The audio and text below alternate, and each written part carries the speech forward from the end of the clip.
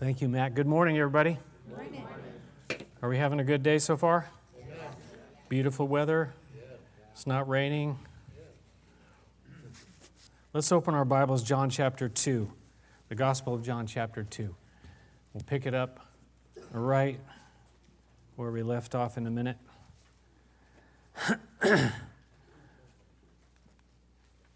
Anybody tell me what R.C. Gipp stands for?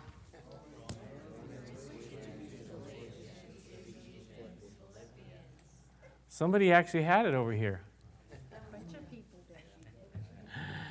Let's check it out. Romans, Corinthians, Galatians, Ephesians, Philippians. Say it with me. Let's be fools for Christ. Romans, Corinthians, Galatians, Ephesians, Philippians. That's okay. Yeah, we can get, you guys know I like you to get involved and participate because it makes my job a little bit easier. So when I say something, you can shout out amen. Or if I say something, what I used to say? Preach it. But I said something before that. Anyways, I forget. My memory is not what it used to be. But I can't remember what it used to be, so it's a little bit of a problem. But I do remember last week that we talked about the wedding at Cana. And that was Jesus' first miraculous sign. And his first miracle, it was a conversion. He converted water into wine. But it's so interesting, and I love the pictures that are there. Jesus was invited to the wedding. He was invited to be a part of what they were doing, and something so very important as a marriage, as a wedding. And we need him, and we need to invite him in. We need to invite him into our lives and our marriages, in our homes. We need him. Mary, saw that there was a problem. Well, what did she do? What did she say? She said, do whatever he tells you. She brought the problem first. She brought the problem where? Jesus. To Jesus. She brought the problem to Jesus. She was smart enough to do that. And then Jesus, had some kind of cryptic answers, but it was really, he was still kind of in his mind and heart. He was always set on the cross. And we're going to see even today and what happens today, his heart and mind are always set on the cross because that's where the answers are, at the cross. So, but she says, do whatever he tells you, and he gives them, instructions. He wants them to use whatever is right at hand. And then he uses them and does this miraculous work. And I think when we cooperate with him, and we are willing to just be involved with what he's doing, he will do something incredible. I believe that. I've seen that. It says that he showed his glory, he revealed his glory there in the last part of verse 11, and his disciples put their faith in him. I mean, isn't that what it's all about, putting our faith in him? Trusting in him, that's what, I was talking about, but I trust. It's really about trusting in him. It's about putting our trust in him. Trust in the Lord with all your heart is what Proverbs 3, verse 5 says. So, moving on, going to the next section here. You can say it might be a difficult section in some ways, but I really don't think it is personally. But let me ask you a question first. When you left your house today, what kind of condition was it in? Oh, some of you are laughing. I don't like the sound of that. Was it like this? No. Oh, man. I took that at my house last night. As you can see, the Cheerios, that's fine right there. Hershey's right here. Hershey's, that's it.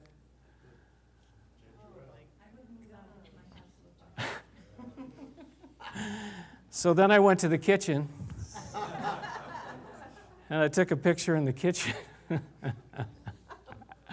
I love it. Don't you love it? There's everything in there. Everything you would ever need is there. Clear wrap. There's like a bell ringer right there. Like, what would you do with that? Would you call for the servants to come? Ding, I mean, I don't know why we have all this stuff at our house.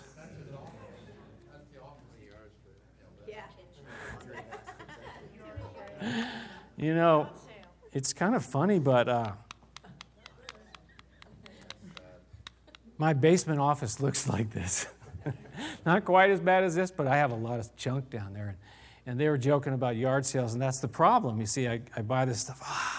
I need this, or I can sell this.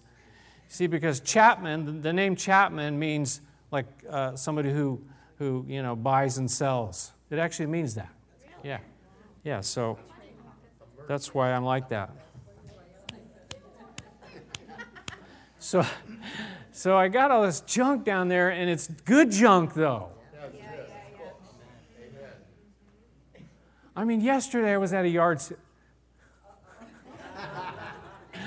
and I bought this cross. I saw the box Cross, right? You know, the pen company. And I said, it looked a little bit beat up, and I opened it up and looked at it, but it was only 50 cents. So how could I say no? So I took it home, and I thought, I didn't know. Then I took my glasses off to look real close, and it said sterling silver. I said, oh. And then I opened it up, and the nib says 14 karat. And I go, oh, maybe this is worth something. Yes, it is. So I'm going to take bids on that right now. But the thing is, I got all kinds of stuff like that I could sell. But I have trouble getting to the selling part. You see, I'm good at the buying part, and that's kind of how it is. And then we end up with all this stuff like all cluttered around our lives. Oh, God help us, right? There's this gal we met at a estate sale, and she said what she does now, she does a lot of this now. She goes to help the people who have the problem with the hoarding. Now, they're not planning on selling anything. That's not their goal, right? So I'm not quite there yet.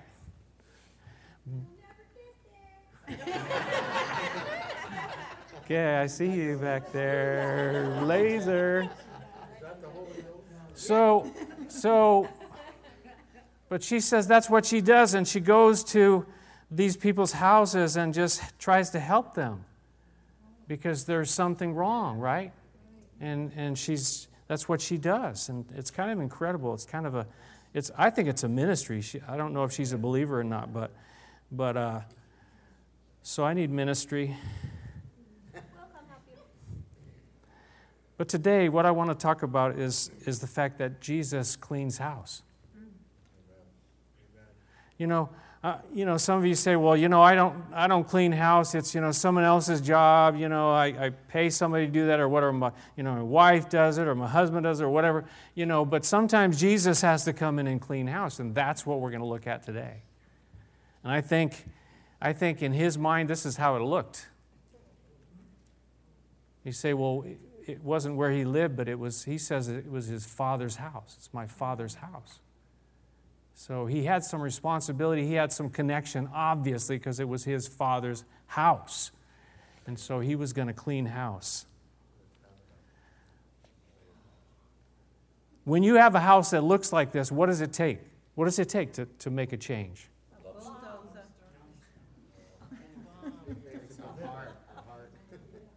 It takes a lot of things, and some of you said bomb, and that's a kind of a serious, kind of like a explosion, kind of like a power thing that had to happen, right? That has to happen. But it takes a lot of things. It takes time, right? You got to take the time. You got to make an effort. You got to be determined that I'm going to do something like this, and then you have to almost be ruthless. I think that's where we have trouble, and that's where Jesus came in. He said, listen, this has to be done, and I'm going to do it. And he just went in and did what needed to be done. And so some people might misunderstand and say, well, Jesus, you're supposed to be all nice and gentle and meek, and Jesus meek and mild. And then you come in and do this kind of thing. But sometimes that's what he needs to do. And sometimes in situations like this, that's what needs to happen, right? We have to take serious action, and that's kind of what happens here today. So that's why I said I don't have a problem with it, because I can kind of understand what he's trying to do here. So that's what we're going to look at today. So let's start in verse 12. After this, Jesus went down to Capernaum with his mother and his brothers. and his disciples. And there they stayed for a few days. Interesting, they were all together at the wedding, right? And now they end up going back to Capernaum. And the Bible also says that was kind of like his home base, Capernaum, Jesus. You can read about that. But he went down there, and his mother is there, his brothers and his disciples are there. And I kind of wonder about this. It mentions his disciples, his followers, but it mentions his mother and brothers kind of separately. So were they not disciples yet? I don't think they were. But they were kind of hanging out. They were kind of being with him and stuff like that. I don't think they were disciples at that point. Would they be disciples one day? Yes, they would. We see that later. But later, one of the reasons I say it, later in John chapter 7, which is 5 chapters away from here, it says, "For even his own brothers did not believe in him." Even his own brothers, they grew up with him and they did not believe in him. That might be why, because hey man, that's my brother. What do you mean worship him, follow him? It's my brother. Until they finally realized who he really, really was. In fact, at one point, they thought he was insane, right? There was all kinds of stuff happening. There was a big crowd in a house. It says in Mark chapter 3, it says when his family heard about this, they went to take charge of him, for they said he is out of his mind. Jesus, out of his mind. Anyways, let's move on. Verse 13, when it was almost time for the Jewish Passover, Jesus went up to Jerusalem. Now, the Jewish Passover was an annual feast that they had at a specific time of the year, and anybody remember what the Passover remembered? Okay, some of you have it. The Passover commemorated when Israel was delivered, the people of Israel were delivered from the nation of Egypt, right? They were in Egypt. Earlier Joseph had been, like number 2, and then in command there, and things were going well. But then it got to be where the Israelites became in bondage, right? To Egypt, and they didn't. It was bad. But God worked miraculous things to set them free from the land of Egypt, and they would be able to go back home. And you can read about that in the book of Exodus, chapter 12. But Jesus went up, and so they would celebrate. This is one of the feasts that they would celebrate. There were 3 that they were almost required to go to Jerusalem to celebrate every year, and this is one of them. And you remember when Jesus was young, it said that every year his parents would go. His whole family would go, and that's where you read the story where Jesus, kind of wandered off, right? And they wondered, where is that boy of ours, and they found him, back speaking to the teachers and the rabbis and all that. Anyways, Jesus, it says he went up to Jerusalem, and just a little side note here is it's always, when you read about Jerusalem, it's always going up to Jerusalem. Why is that? Well, first of all, there's a spiritual meaning, and it's always up. No matter where you are. It's like all roads lead to Rome kind of a concept. Well, it's always up. Well, no matter where you are, you go to Jerusalem, you're going up. Because it's the city of God, right? But it's also, built on hills. It's also, a hilly area. So you're kind of going up when you go there. If you've been there before, some of you have, you're driving and it's hilly and you're kind of going up and you're going up into Jerusalem. So they went up and Jesus went up. And what did he find when he got there? Verse 14, in the temple courts he found men selling cattle, sheep and doves, and others sitting at tables exchanging money. He found this stuff going on, Now, these were all things that were needed. At the temple, during these times of festivals, feasts, there were sacrifices that were made. And these were the animals. There were offerings that were made, certain coins that would be made. So these were things that were needed, but they were doing it right inside the temple courts. They were doing it where they should not have been doing it. And not only that is that they were taking advantage of people. They were gouging. They were price gouging, you see. Perhaps you came from a long way and you couldn't bring, an animal to offer. Or you brought an animal that really wasn't acceptable because there were certain standards for sacrifice. And so, you would need to buy it when you got there. When you made an offering of like a temple tax sort of thing, it had to be the right kind of coin, okay, so that it could be used. So these things were important, but to do this kind of thing right in the temple, in the very house of God, in His Father's house, Jesus got very upset. He got very upset. Look at verse 15. Look what He does. So He made a whip out of cords. And He drove all from the temple area, both sheep and cattle, and He scattered the coins of the money changers, and He overturned their tables. To those who sold doves, He said, "Get these out of here. How dare you turn my Father's house into a market?" Well, that's pretty strong, isn't it? That's pretty strong stuff that Jesus is doing here. Pretty serious stuff. Now, when you look at this, Jesus cleansing the temple here, when you read it, the other three Gospels also talk about a cleansing of the temple, but it's at the end of Jesus' life. All three talk about that particular occurrence. And some say, well, is John just mentioning that one here earlier? No, I believe there were two actual occurrences that happened. So it's interesting when you think about it like that. At the very beginning, He has to go in and clean house. At the very end, He has to go in and clean house as well. It's like it has to be done periodically.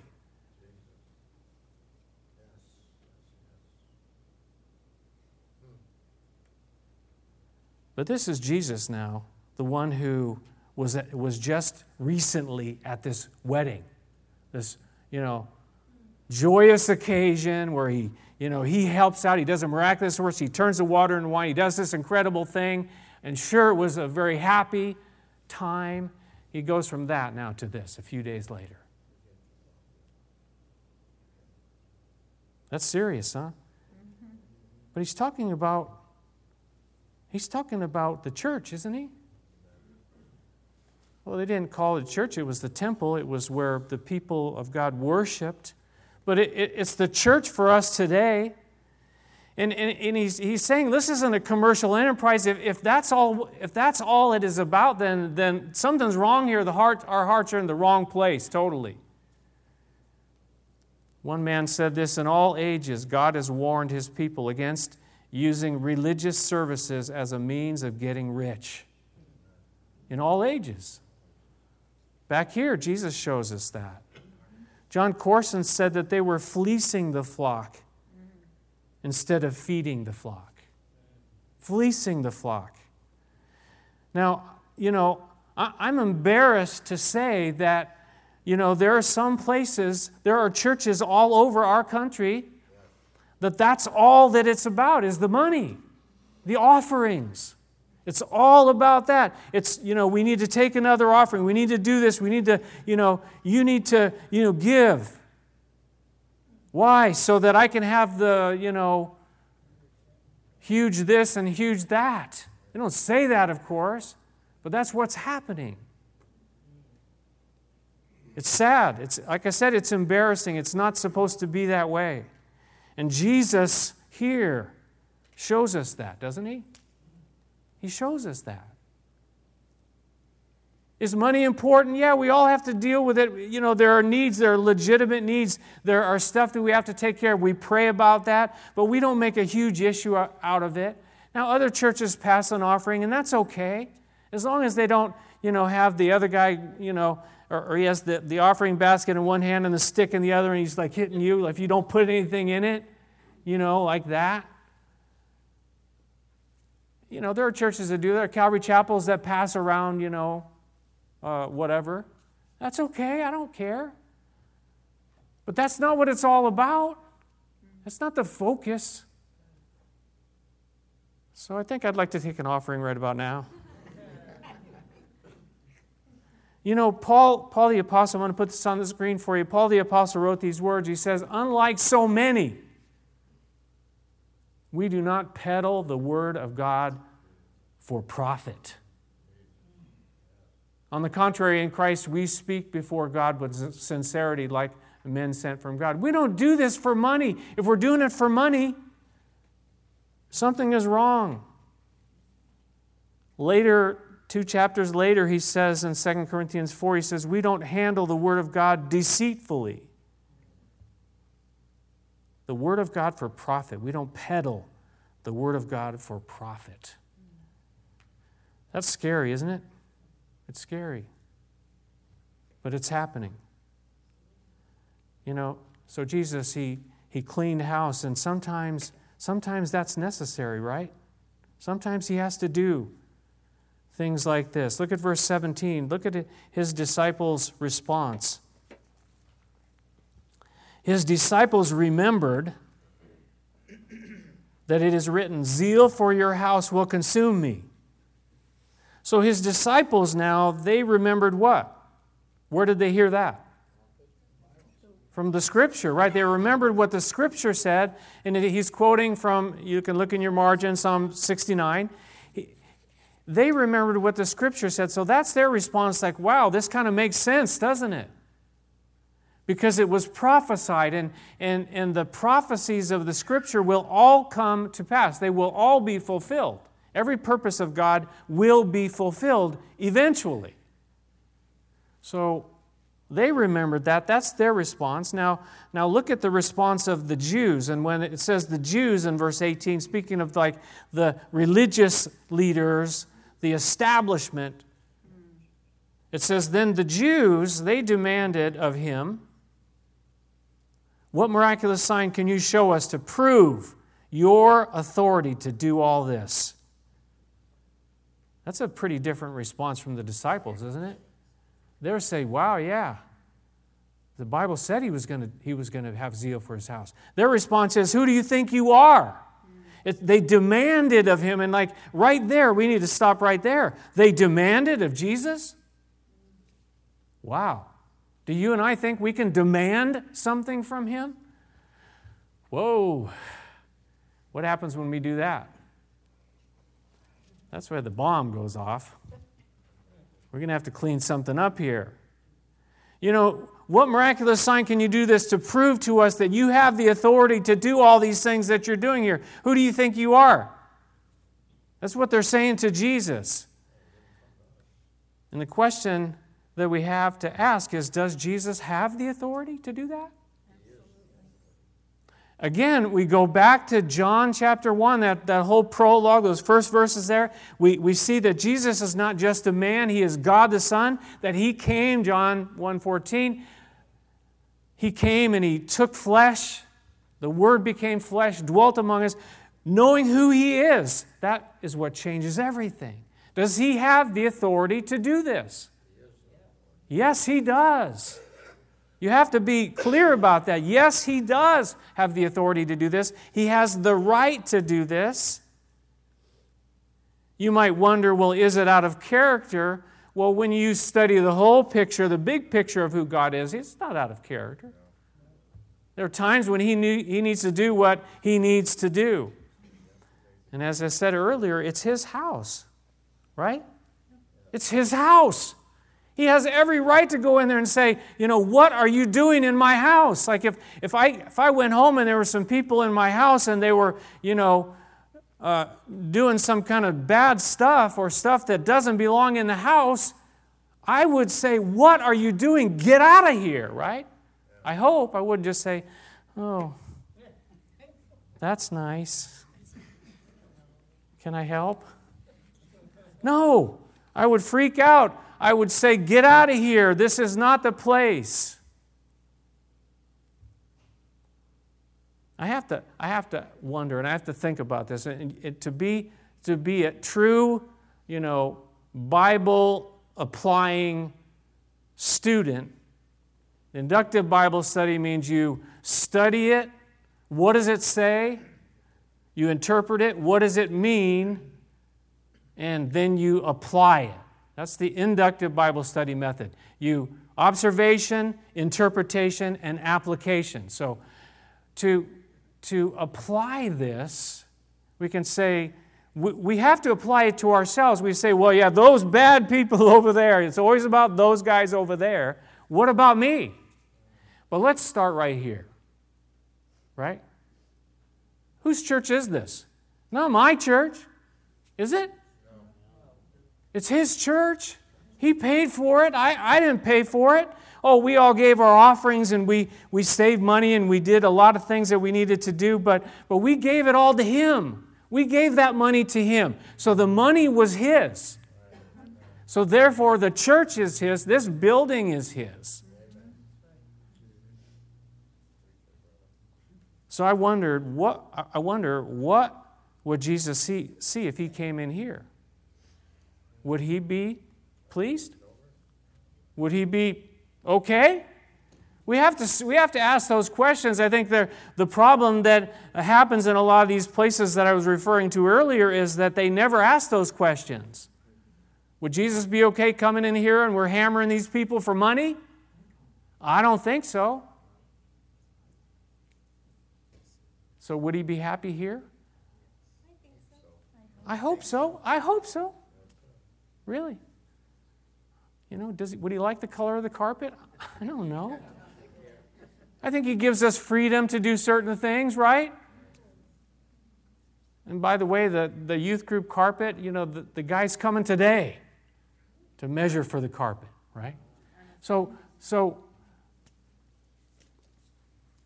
we have to, you know, be involved in it to see what he's going to do, see what God's going to do, but we have to say, will he be pleased with this?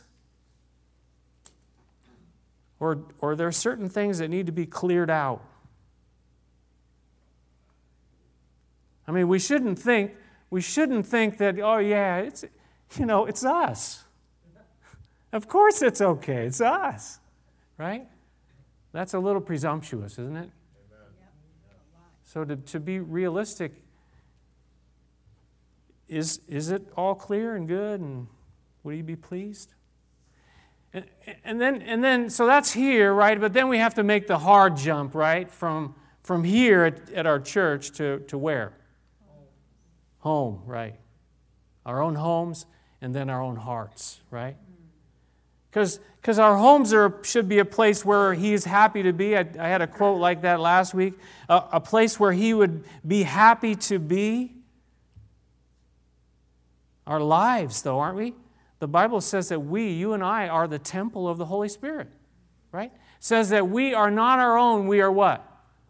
Bought with a price. So we belong to him. And so he has every right. He has all the authority to come and say, listen, the stuff that you got at your house, the stuff that you got inside of you, we got to get some of that out. Some of that's just not good. We don't like to hear that. I don't like to hear that. John Corson said, you know, like these guys were in the temple and they were inside the temple and they were ripping people off, right? That's what they were doing. He says, are there things inside of us that we need to get rid of that are ripping us off? That's kind of interesting, isn't it? Certain bad things that we're doing that are ripping us off. We need to get rid of them.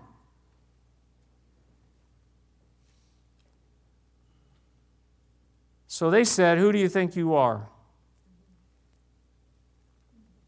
What was his answer? Jesus, he always answers kind of differently than what you would expect. He could have said, listen, he could have just zapped them, and said, I'm God, and you're history. Right? He could have did that. Could have done that. Is that proper English? Thank you, Barbara. But what did he say? Look at verse 19. Jesus answered them. He had an answer. He said, destroy this temple, and I will raise it again in 3 days. The Jews replied, it has taken 46 years to build this temple, and you are going to raise it in 3 days? But the temple he had spoken of was what? His body. Destroy this temple, and I will raise it again in 3 days. To prove his authority to them and to anybody who would ask, like, what gives you the authority? What gives you the right? Where does he point? The cross and the resurrection. Right? The cross and the resurrection. To prove his authority, why can we trust him? Why? Because he came and he came from heaven, he died, he gave his life, but he didn't stay in the grave. He rose from the dead.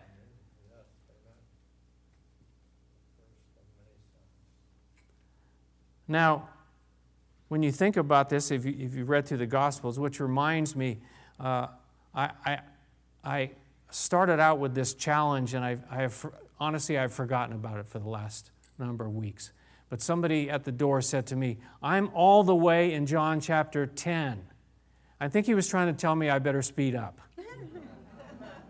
He didn't say that, though. But it reminded me about the challenge that you and I, hey, let's read this book together.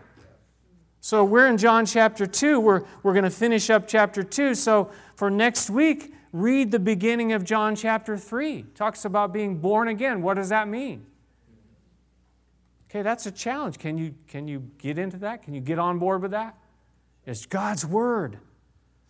So, this idea, about that Jesus said, he said these words, this was his answer, right? Destroy this temple and I will raise it again in 3 days. They brought that up again. 2 times they brought it up again. They brought it up when they were accusing him. It says they were trying to find reasons to get rid of this guy Jesus because they did not like what he was doing. And again, it's the Jewish religious establishment. They wanted to get rid of him, and so they brought, they were trying to find ways to accuse him, so they found someone who would say, well, he said that he was going to destroy the temple. In other words, he was going to blow up the temple. And so they said, well, that's, something. But he wasn't really talking about that either.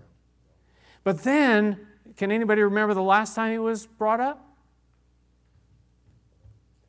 When he was actually on the cross. He said, they're mocking and different people are saying different things. Hey, what about, you said you could, destroy the temple. Okay, maybe it is your body, but look, you're dying now. What are you going to do? Well, he was going to show them what he would do, and he shows us what he did. He was crucified for our sins. He was buried, and on the 3rd day he rose. He conquered death. He conquered death, and that's why this is my favorite picture right here. It's empty. Look at verse 22. And after he was raised from the dead, his disciples recalled what he had said. And then they believed the Scripture and the words that Jesus had spoken. That's a powerful verse. They recalled what he had said, and John tells us later that, the Holy Spirit, Jesus said the Holy Spirit will bring to our remembrance things that, that Jesus has spoken to us. So we have the help of the Holy Spirit, but they recalled the Scripture. They recalled what Jesus had said. That's incredible. So then they believed. They had more faith. Verse 23.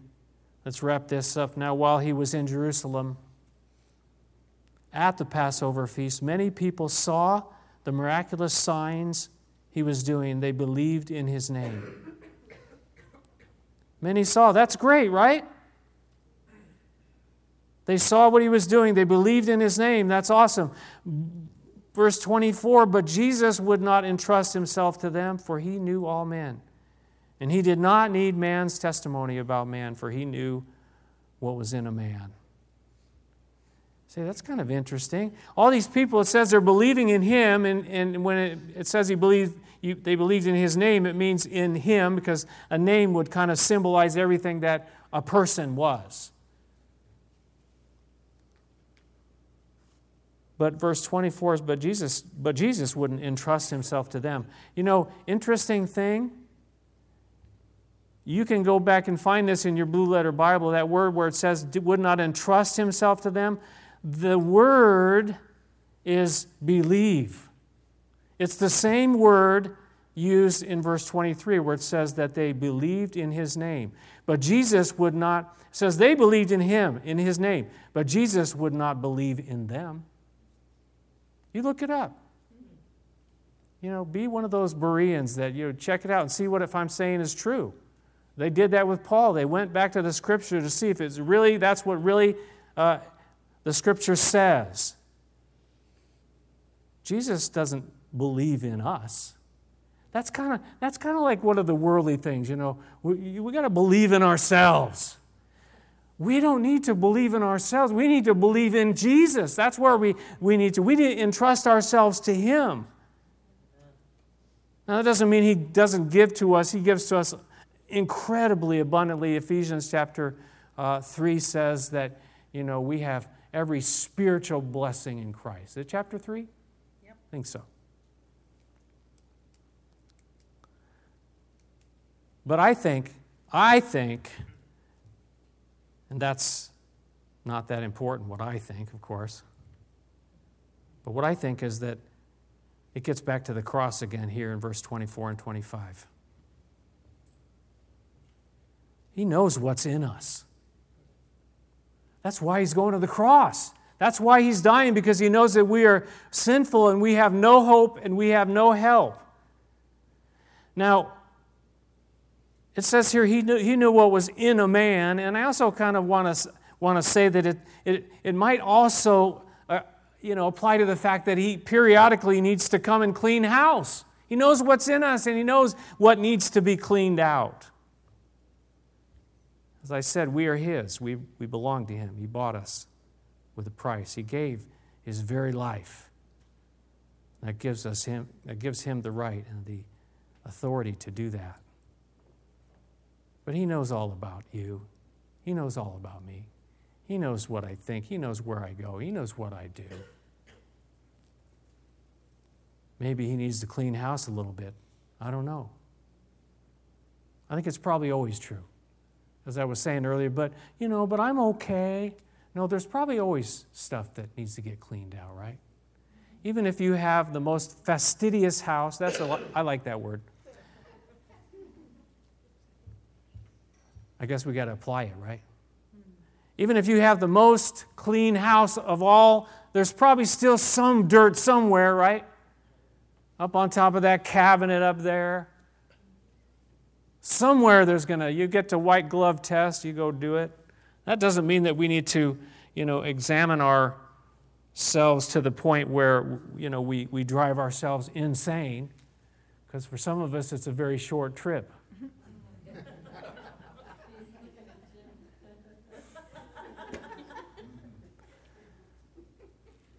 But I think just to have an attitude, search me, O God, like David said in Psalm 139, search me, O God, and know me, try me.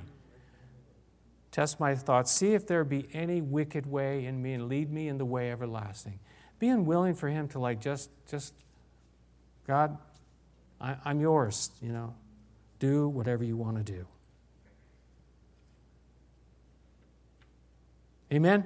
Amen. That's all I got. Okay? Let's pray together, and then we'll take that offering. No, I'm just kidding. Father, thank you that we can have fun, but also thank you that it's very serious, that you are the Lord. You're the Lord of heaven. You're the Lord of earth. You're the Lord of the church. It's your church.